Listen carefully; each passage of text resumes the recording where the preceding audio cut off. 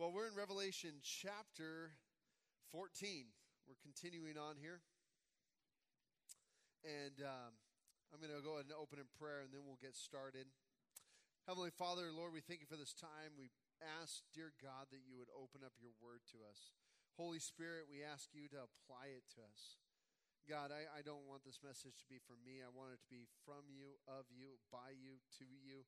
And so, Lord, we just ask for you to anoint this time and help us to hear your word and be moved by it and motivated by it and changed by it and transformed by it. We thank you, dear God, and we love you, and we thank you that we can be here together. And we ask this in Jesus' name. Amen. So, if you remember, we've entered into chapter 14, and to kind of set this, and very soon here, we're going to get to the place where we kind of summarize everything. We'll give maybe a little revelation map or something, because for some of you guys, it may be like, wait, what happened back then? What happened here? And we'll try our best to summarize things, and because it's a little bit of like we'll have parenthetical statements as we've seen, and sometimes we'll have ordered events. And now in chapter 14, this is really a prophetic event. And it's a prophetic event within the prophetic book, prophesying of something to be future. So that gets a little confusing for us. And what I mean by that is that in John's vision, he all of a sudden sees to the future of what's going to happen. And chapter 14 is the return of Christ and the judgment of the believers. And then after chapter 14, we're going to get into the final 7 plagues. I was reminded of a story of an airplane pilot that was coming in. He couldn't get his landing gear down, and as he was coming in for the landing, he was calling out to the tower, what should we do? What should we do? We're at 800 feet. Tower, what should we do? And the tower responded back, repeat this after me. Our Father, who art in heaven, hallowed be thy name. So, but the whole idea is here as we get towards the end of Revelation, we're going to see that the Lord is going to return. He's going to answer every single prayer request, and we finally are making it to the end. I was actually looking ahead at kind of sermons to come and going, oh man, I was telling my wife on Saturday, we're almost done. This is so weird. I thought it would take longer. But so anyway, we're there. So in 14, what we've seen is first the 144,000 with the Lamb at the Mount of Olives there. And so we see that they've been preserved, carried through the entire tribulation period. And we see that they're rewarded. They receive a song that only they are allowed to sing. And then, of course, there's rewarded for those believers who have been martyred during the tribulation. And now we get into the latter half of this chapter, starting at verse 14. So chapter 14 and verse 14, here we go. Then I looked, and behold, a white cloud, and seated on the cloud, one like a son of man, with a golden crown on his head, and a sharp sickle in his hand. And another angel came out of the temple, calling with a loud voice to him who sat on the cloud, put in your sickle and reap, for the hour to reap has come, for the harvest of the earth is fully ripe. So he who sat on the cloud swung his sickle across the earth, and the earth was reaped. Then another angel came out of the temple in heaven, and he too had a sharp sickle. And another angel came out from the altar, the angel who has authority over the fire, and he called out with a loud voice to the one who had the sharp sickle, put in your sickle and gather the clusters from the vine of the earth, for its grapes are ripe. So the angel swung his sickle across the earth and gathered the grape harvest of the earth and threw it into the great winepress of the wrath of God. And the winepress was trodden outside the city, and blood flowed from the winepress as high as a horse's bridle for 1,600 stadia. This part of Revelation, of course, we've been saying this somewhat every week, that this rich imagery that's happening. But as we see this first person in Revelation with the sharp sickle, I mean, we can't help but just think of this just awesome image of someone with a sharp sickle and the meaning of what it means to reap, that everything's come to an end. The time is now. And the first thing I want to point out to you is seated on a white cloud, one like a son of man. Who is this? Well, it's Jesus Christ. We know Daniel refers to one like the Son of Man. This is a title of Christ as he interacts with the earth. And here it is, he's ready to judge. And that's really what this passage is all about, is the time has come for the final judgments. The judgment is happening. So what's up with all this reaping and sowing? I mean, after all, here we have two seemingly reaping times. And you might have first thought, as you read through this, think, okay, so Jesus comes to reap, and then this angel comes who's a little more, this is kind of scary because you have an angel who's in charge of the fire saying to this other angel, reap, and then there's blood of stadia flowing. And at first thought, you might even look at this and think, well, maybe this is talking about two different types of harvest. Maybe it's a harvest of believers and then a harvest of those who are being judged. And I do think there is a little bit of a distinction here, but I don't think it's one of belief versus those going to judgment. I think the whole thing is judgment. One is in general for the whole earth. And then, of course, we have the actual particular happening there at the Valley of Armageddon, which is the latter half of this passage. And why I think that is there's a word here when the angel tells Jesus Christ, put your sickle in and reap, for the hour has come, for the harvest of the earth is fully ripe. That word ripe in the Greek, exerino, it means that dried up or withered. Overripe is really what the term is. And to give you an idea of how this word is used in Scripture, I'm just going to turn over to, I'll just read this to you. But if you go to James chapter 1 and verse 1, this is a great example of how this word is used. It's chapter 1, verse 11. It says this, it says, for the sun rises with its scorching heat and withers the grass. Its flower falls and its beauty perishes. So also will the rich man fade away in the midst of his pursuits. So that word there is used for withered. And of course, it's also used in the parable of the sower by Jesus when he talks about that seed that fell on rocky ground. It sprung up really fast, but as the sun beat down on it, it withered away. And so this word ripe is more of an overripe. It's past ripe. And when wheat, I'm not really familiar with an agrarian culture, but Jesus was, and of course John was, and most of the people during the time of this writing understood agriculture. They understood what they needed to do when it was time to harvest. They saw wheat being harvested, and what you find is when you know wheat is ready for the harvest, you pick the wheat out and you kind of do this in your hands, and if the chaff falls off and you have the kernel, then you can take it and you put it in your mouth, you bite into it, and if it cracks and then you can start chewing it, it's ready. That's the time to harvest the wheat. It's ready. It's actually very moist. It's not very dried out or anything like that. But when it gets to the point where it's overripe, it starts drying out. And then, what is it good for? The fire. That's what that wheat goes into. So here's the time of the harvest. Now, I had a firsthand experience with wheat harvesting last year in Nepal. We got there, the earthquake had happened, the second earthquake had happened, and what I noticed was people were harvesting wheat. Their houses had fallen down, but they didn't have time to repair their houses because the harvest was here. And if they didn't harvest the wheat, then they couldn't eat for the rest of the year because the rainy season was coming, and they were going to have to deal with the monsoons and then there was no other time for harvest, and they would be toast without food stores. So everywhere you went in Nepal last year, everywhere I went in Nepal, there were people out threshing wheat. They were harvesting the wheat. They would carry these big bundles. In fact, they had very unique ways of threshing the wheat. Of course, one person I saw, they were shaking the wheat, and the heavy stuff would fall right to this tarp that they had laid out, and the wind would take the chaff and blow it away, and they just kept threshing that way. Others would take the wheat bundles and put them out in the road so the cars would drive over them. And the first time I saw this, we were driving. I was like, oh, watch out for their wheat. I thought we were going to screw up. He's like, oh, no, they want us to run over it. If we run over it, it'll separate out the wheat heads, and then they just shake it, and they're good to go. It makes the threshing process faster. Everywhere I went in Nepal, they were threshing wheat. They were harvesting because it was the time of the harvest. And to wait would be wrong. Everything would go into the garbage.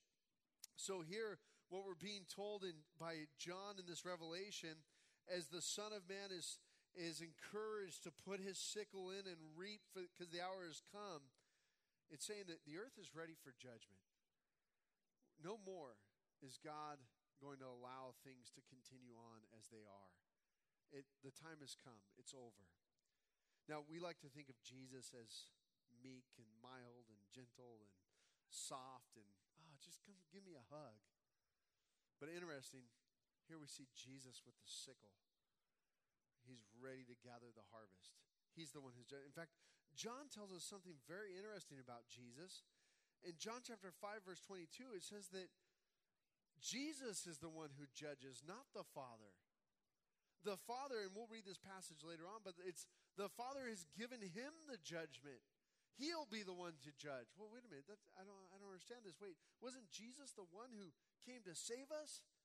Why would he be the one to also judge us?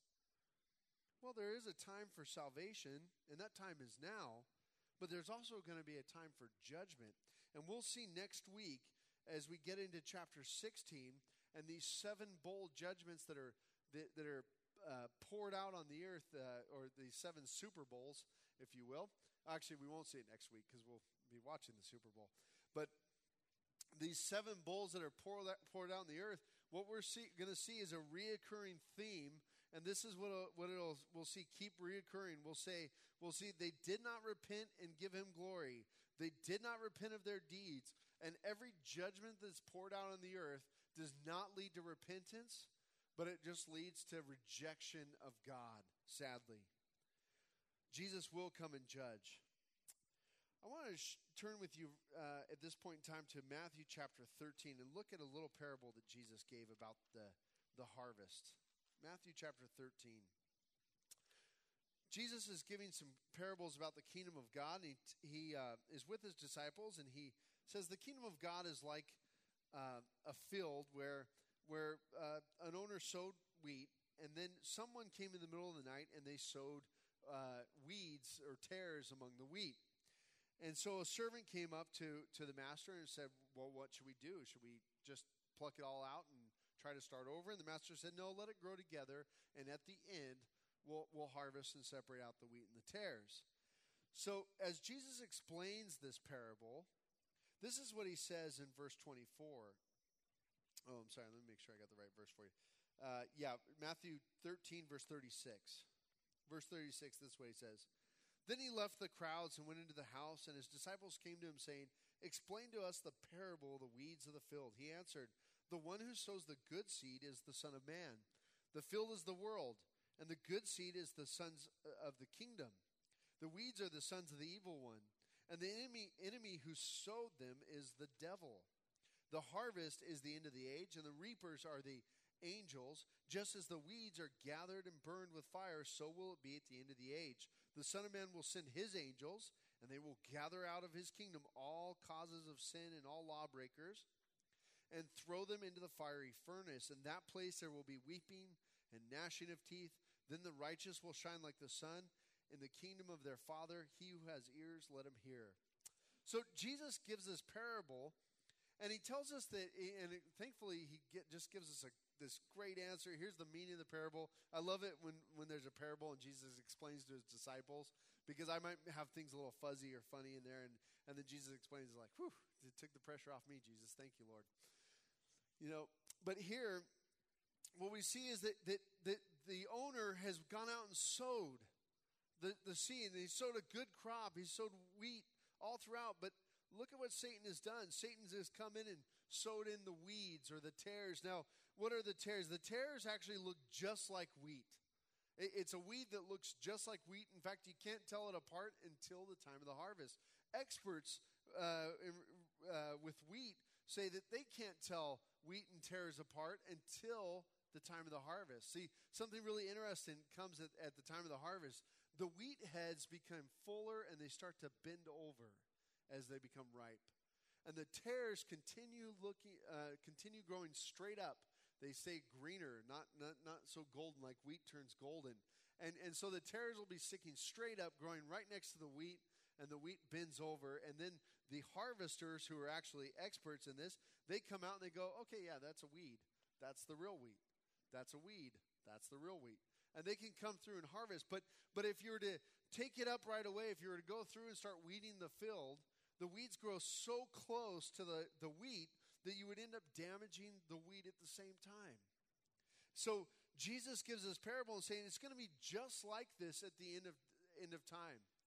God's going to come through, and at that time of the harvest, the sons of the kingdom, they're going to be harvested.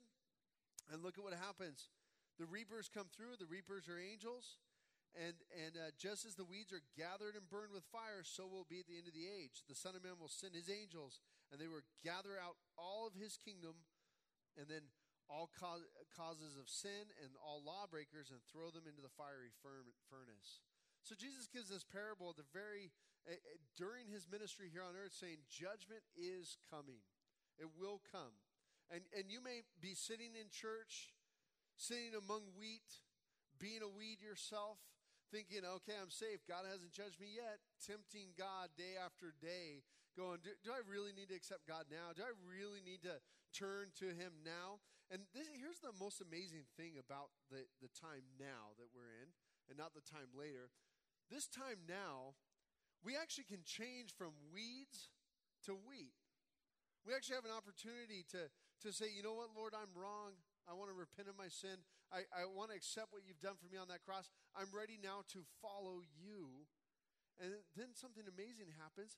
Jesus Christ transforms us. We become part of his kingdom, no longer a weed growing in opposition to his kingdom. No longer a weed of the enemy. So it's a wonderful blessing that God gives to us, but it's for now. It's this time of grace. There will be a time when he comes where grace will not be offered, but judgment. Now, I don't believe that the church will be in this great tribulation. I believe we'll be out, but I think it still stands the same, that we need to understand that judgment will come. Will I be a wheat, part of his kingdom, or will I be a weed, part of the enemy's kingdom? I think that's a question you really need to ask yourself. Salvation is in Christ alone. It's based on him. It's not based on your merit. We've gone over that. We go over that every week. But I think it's important to understand you will stand before the Lord at some point in your life. Well, you'll die, or the Lord will come back, and you will stand before him, and you will be judged by him. Galatians, Paul tells us that what we reap, we will sow. Galatians chapter 6 and verse 7. If you'll turn there real fast. Galatians chapter 6 and verse 7.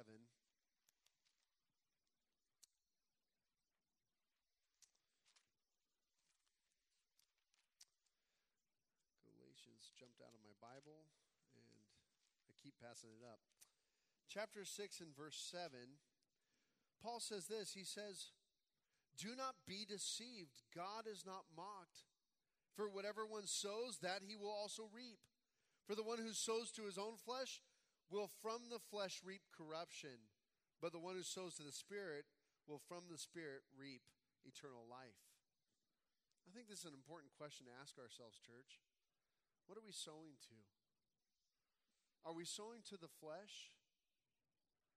Is your week all about you and appeasing your flesh, your desires, your wants? Or is your week about sowing to the Spirit, living by the Spirit, bearing fruit in the Spirit? And here's what I know about sowing to the flesh. I know this from firsthand experience, and I know many of you are right there with me, that when we sow to the flesh, it seems gratifying at first. It seems like, yes. Oh, yeah, that's exactly what I want. It's bringing us some bit of happiness and joy. But somehow, it always ends in destruction. I read a longer article than I wanted to about Bernie Madoff. And, of course, Bernie Madoff, if you don't know who he is, he was basically had the greatest Ponzi scheme in the history of the stock market. On paper, he stole $65 billion from investors. And when you read his interview with the New York Times, as he talks about this, he basically continues talking about how he couldn't stop. He knew he was in too deep, and he just couldn't stop, and he continues stealing money. Of course, he's got a warped sense of right and wrong. He thinks that eventually his good will outweigh his bad and all sorts of stuff. But what we found is as he started sowing to the flesh, that flesh kept craving more and more and more. And here he is being sentenced by the Fed to 150 years in prison. Of course, it's basically a death sentence for Bernie Madoff in jail. But the flesh will never be satisfied. It continues to crave. And if we sow to the flesh, if we sow with corruption we will receive. Things that will not last. Things that will not bring peace. You know, in the interview, he said he was actually kind of glad he finally got caught because he no longer worries about getting caught. It all came out in the open. Of course, a lot of his family members won't talk to him, sadly, and all this sort of stuff. He's still reaping what he has sown. But are you that way? Are you a person that continues sowing to the flesh, living by the flesh, craving to satisfy the desires of your flesh, willing to risk everything for your flesh, knowing that all it will bring about is your corruption, and in the end, judgment, even more so? I mean, that's the sad part here. When we read that parable of the kingdom, it says that the wheat is thrown into the fiery furnace. In the place there will be weeping and gnashing of teeth. And last week we read about that this is for all eternity.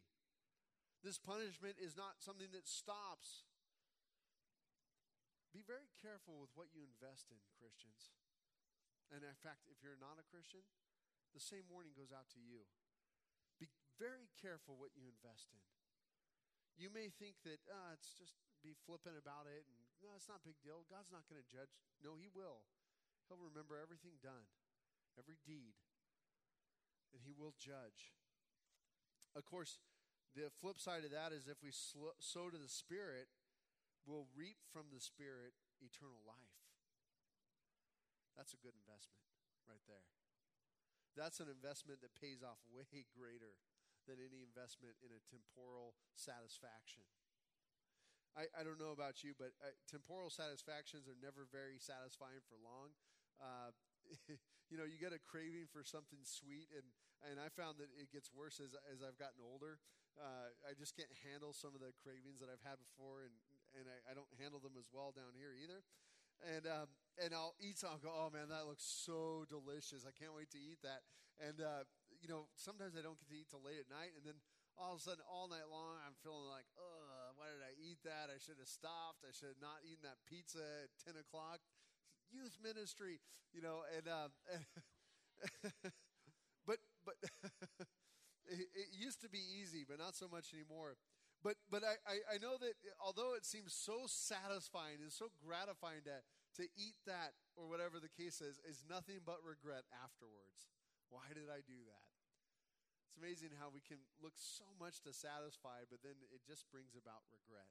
Sin is the same way. We can look so hard to satisfy the nature of our flesh, the passions, the desires of our flesh, and we long to do this. We jump out to do it. We're I got to do this. I can't not satisfy this desire. And we do it, and what does it bring? Guilt, condemnation. It breaks us apart. It breaks up our relationships. It hurts us. It holds us captive. It holds us into bondage. But when we satisfy the desires of the Spirit, when we sow to the Spirit and we satisfy the Spirit, what do we reap? Freedom. Eternal life. Yeah, we might say, no, I don't want to eat the pizza right now because it's just going to hurt all night long. And I'll be happier and thinner.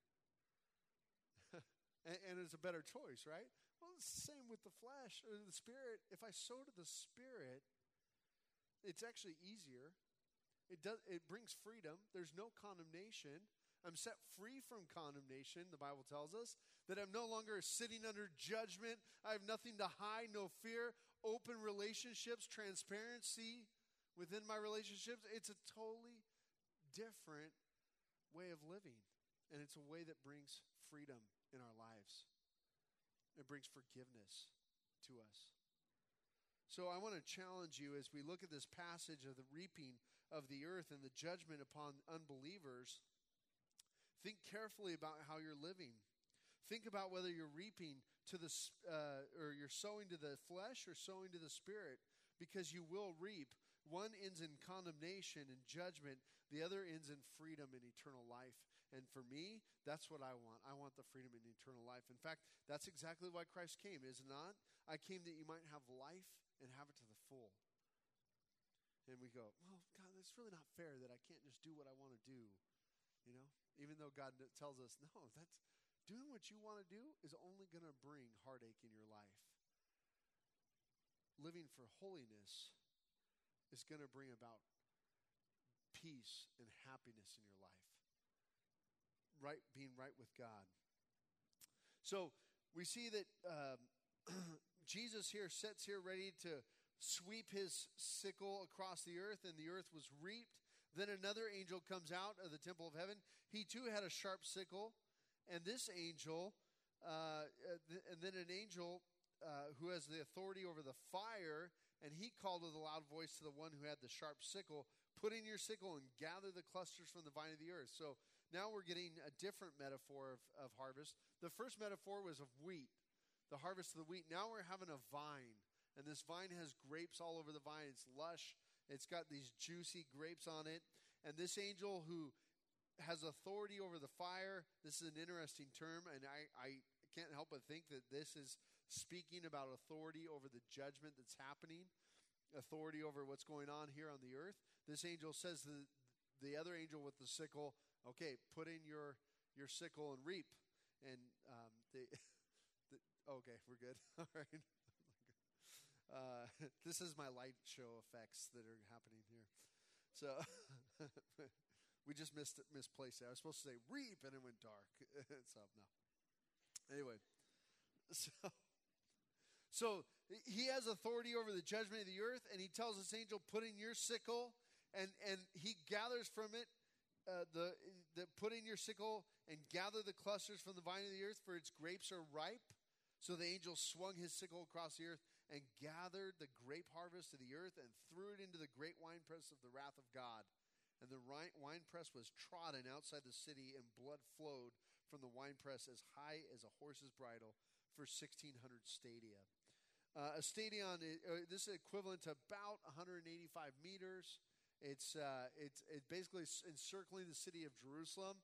Now, it's kind of interesting because Jerusalem, when we talk about Israel, when we talk about the directions north, south, east, west, they're always in the Bible. Generally, they're always in relation to Jerusalem. So that's what, when we talk about north or south, that's what we're talking about. And here we have this wine press being trodden outside the city, and the blood flowed from it. And interesting, here's where the illustration is opened up to us, or this simile happens, where we're not actually talking about grapes. It's not juice flowing out of these grapes, it's actual blood. In fact, there's a counterpart to this in Isaiah 63, and you can turn there later and look at it, but in Isaiah 63, we're told that God takes the lifeblood, he treads out the lifeblood of his enemies. What is this? This is Armageddon. We're going to get to this more in the future, but all the Antichrist has established his kingdom, his world government, his world currency, and eventually the kingdoms from around are going to say, hey, that's it, we're going to battle. They go to war, and it all happens right there around Jerusalem in the valley of Megiddo, and we have the battle of the Armageddon at the end. And now it's interesting because it's called this battle of Armageddon. But Jesus doesn't really call, when we read about this in the future, we don't see Jesus calling for help or Jesus actually like fighting. In fact, when we read about his second coming in the future, he comes against them with the sword of his mouth, the word. So Jesus here is victorious. It's not even really a battle versus him. And as far as the wine press as high as a horse's bridle, the blood flowing out, I don't think it's literally meaning that the horses can't move because the whole valley is turned into a lake of blood. I don't think that's what it is. But when Israel would gather up their grapes in the fall is when they harvested the grapes. They would gather them all up. They put them into the wine press in these buckets, and everybody would start stomping, pressing out the grapes. And as they stomped, the grape juice would start splattering everywhere. And so we're talking about a massive battle that will end with the death of all these people that are coming against God, all these evildoers, this judgment. And then we'll have judgment. So Revelation 14 ends with, we're going to end Revelation 14, and we're going to back out of that prophecy within the prophecy. We're jumping forward, and that's where we'll start at Revelation 15. So let's go into Revelation 15. Then I saw another sign in heaven, great and amazing, 7 angels with 7 plagues, which are the last, for with them the wrath of God is finished. Now, if you want, you can underline this in the Bible. 7 plagues, which are the last, for with them the wrath of God is finished. I don't know about you, but as we read week after week about judgment, I'm kind of getting exhausted. I'm like, no, Lord, how much more judgment do we have? That's how I feel. You might be feeling that way about my sermon. How much more do we have? But oh, please just come back. Why do we have to continue on with the judgment? And so here's an end marker. There's going to be 7 more plagues. 7 plagues, and then that's it. God is finished with the 7-year tribulation period, all the judgments. So verse 2, and I saw what appeared to be a sea of glass mingled with fire, and also those who had conquered the beast and the image and the number of its name, standing beside the sea of glass with harps of God in their hands. And they sing the song of Moses, the servant of God, and the song of the Lamb. Now, I'm going to pause there for a minute. Let's just talk about this. So we're back up in heaven. We're in heaven, sea of glass with fire, and all those who have been martyred during the tribulation period, those saints who have been martyred, are there with a harp and a song to sing. Here's why we have so many judgments. This is the reason why. All these martyrs. It's not the sense of revenge like you and I think of revenge, but it's justice. God is bringing about justice on the earth. He's bringing everything to a close, and he's saying, I will not let this continue. I will not let you continue to martyr my people, to murder my saints. And so here we have the beginning of the 7 bowls. So here's the song they sing. Notice it's the song of Moses, the servant of God, and the song of the Lamb, saying, great and amazing are your deeds, O Lord God the Almighty. Just and true are your ways, O King of the nations. Now I want to pause there for a minute and look at this song. When we look at God's judgments, we tend to think, God, how much is enough? Is this really, aren't we going overboard here? We had all these demons released from the pit of hell, and they're torturing people, and we've had all these different judgment, rivers of blood. We've had earthquakes, massive earthquakes, and famine, and we've seen all these things happening. How much is too much? And here's what I want you to realize. Notice what the testimony is in heaven. Great and amazing are your deeds, O Lord God the Almighty. Great and amazing. This is great. You're amazing, God. Just and true are your ways, O King of the nations. Just and true. That means that whatever you do, it's just. It's exactly right. So we may look at it and go, how much judgment is too much? But the level of judgment that God is doing, the saints are there saying, you are absolutely right in your judgment. When we think about God judging, we don't like the idea of it. We don't, none of us like that. And I hope you're not comfortable with the idea of judgment. And I hope that spurs you on towards sharing your faith and evangelizing this world. Because I'm not comfortable with judgment. I have loved ones who I don't want to see judged and go to hell. I don't want to see that. However, me, a saint in Jesus Christ, when I'm there before the Lord and the Lord is judging, I'll say, wow, that was a really good, just judgment, God. That was right. I'm glad God is just and true. He'll give exactly what's needed to exactly who it's needed, and it will be true. Everything he speaks. Look at verse 4. Who will not fear, O Lord, and glorify your name? For you alone are holy. All nations will come and worship you, for your righteous acts have been revealed. This is amazing. all this judgment will end in the nations worshiping God. That's how it's ultimately going to end. When we get to the millennial kingdom, when Christ establishes that kingdom, we're going to see all nations. Now, you and I might think of the millennial kingdom as like one kingdom, Jesus Christ. That's it. But that's not really what the Bible teaches. We still have nations. We'll still have borders and boundaries. Israel will have its nation, but Christ will rule over all.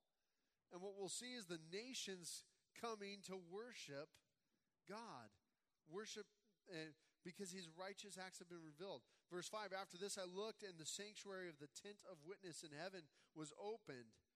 And out of the sanctuary came the 7 angels with the 7 plagues, clothed in pure bright linen, with golden sashes around their chest. And one of the 4 living creatures gave to the 7 angels 7 golden bowls, full of the wrath of God who lives forever and ever. And the sanctuary was filled with smoke from the glory of God and from his power. And no one could enter the sanctuary until the 7 plagues of the 7 angels were finished.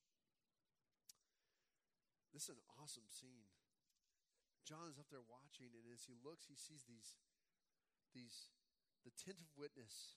And out of this tent, out of the sanctuary, come these 7 angels. I can't even really imagine what this looks like, but if you can imagine, he knows something's going on. There's this worship, and all of a sudden these angels walking out. And then each one's receiving, and they're pure white. They're holy. They're pure. Whatever they do is right.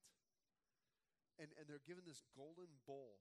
Man, the bowl sure does look nice, doesn't it? It's all gold and stuff. But what's in that bowl? It's pure judgment. And they're going to start pouring out that bowl. And that's what we're going to see next week. No one could enter the sanctuary until the 7 plagues of the 7 angels were finished. We'll talk about that next week. For now, as we close, I want to challenge you. This time, today is the day of grace. Today is the day of your salvation. Today is the day for you to take this message out. Don't be afraid to share that Christ is going to judge. And don't be afraid to share the gospel of grace. Because there will be a time at which it'll no longer be a time of hearing. It's going to be judgment. And I pray that this church will be all about the business of making disciples, that we are going to be concerned with the unbeliever, that person who is perishing. We can get wrapped up in a whole lot of things. We can start getting wrapped up in the fact that, oh man, we need a new president. And of course, obviously we do need a new president. It's coming. November is coming eventually. But we can get all wrapped up that all of our problems are because of our president. I mean, even when we have a good president, we have all sorts of problems. I don't know if you noticed that or not, but when George W. Bush was elected president, I don't know if you remember this or not, but I was kind of disgusted by it. There were songs on the radio about him with his quotes in the song about how he's a Christian. And honestly, the Christian world was making him out to be some sort of a savior in a sense. And by the way, I'm not at all polling for anybody here, but I do love Marco Rubio's quote in the debate that happened when they said, some people see you as the savior of the Republican Party, and he said, whoa, let me stop you right there. There's only one savior, the Lord Jesus Christ. I love that he did that. He was like, well, if you even compare me to the word savior, I'm going to talk about Jesus. But we tend to get wrapped up in apology. This person can save. This person can do what we can't do. This person will deliver. No, it's only Jesus Christ. If you want to change America, be a faithful evangelist. If you want to change the world, if you want to change your community, your city, start being faithful with the message of Jesus Christ. Because it is only the gospel that will set people free. That'll change the rest of things. Not a politician. Let's pray. Lord, we do thank you for your wonderful message. We thank you that we have grace offered to us now. And Father, I pray that as we think about time to come, Lord, we would be ready for your return. Faithful about your business, like that faithful steward who planned on your return. Not the steward who was wicked and was lazy, But Lord, we want to be a faithful steward, faithful in your kingdom. Bless us, Lord. And if any of you in this room are at a place where you know that I've been sowing to the flesh, I've been sowing corruption, and you want to change, you want to go from being a weed to being the wheat, being a part of the kingdom, I want to encourage you, just pray this prayer. Lord Jesus, save me. Forgive me of my sin. I repent of it now. I'm ready to follow you. Forgive me for my blasphemous thoughts. Forgive me for making a joke out of what you did for me. I'm ready to quit playing games and follow you. You just pray that prayer. You cry out to the Lord Jesus Christ and know this, that he who confesses that Jesus is Lord and believes in his heart that God raised him from the dead is saved. We thank you, Lord. We pray all this in Jesus' name. Amen.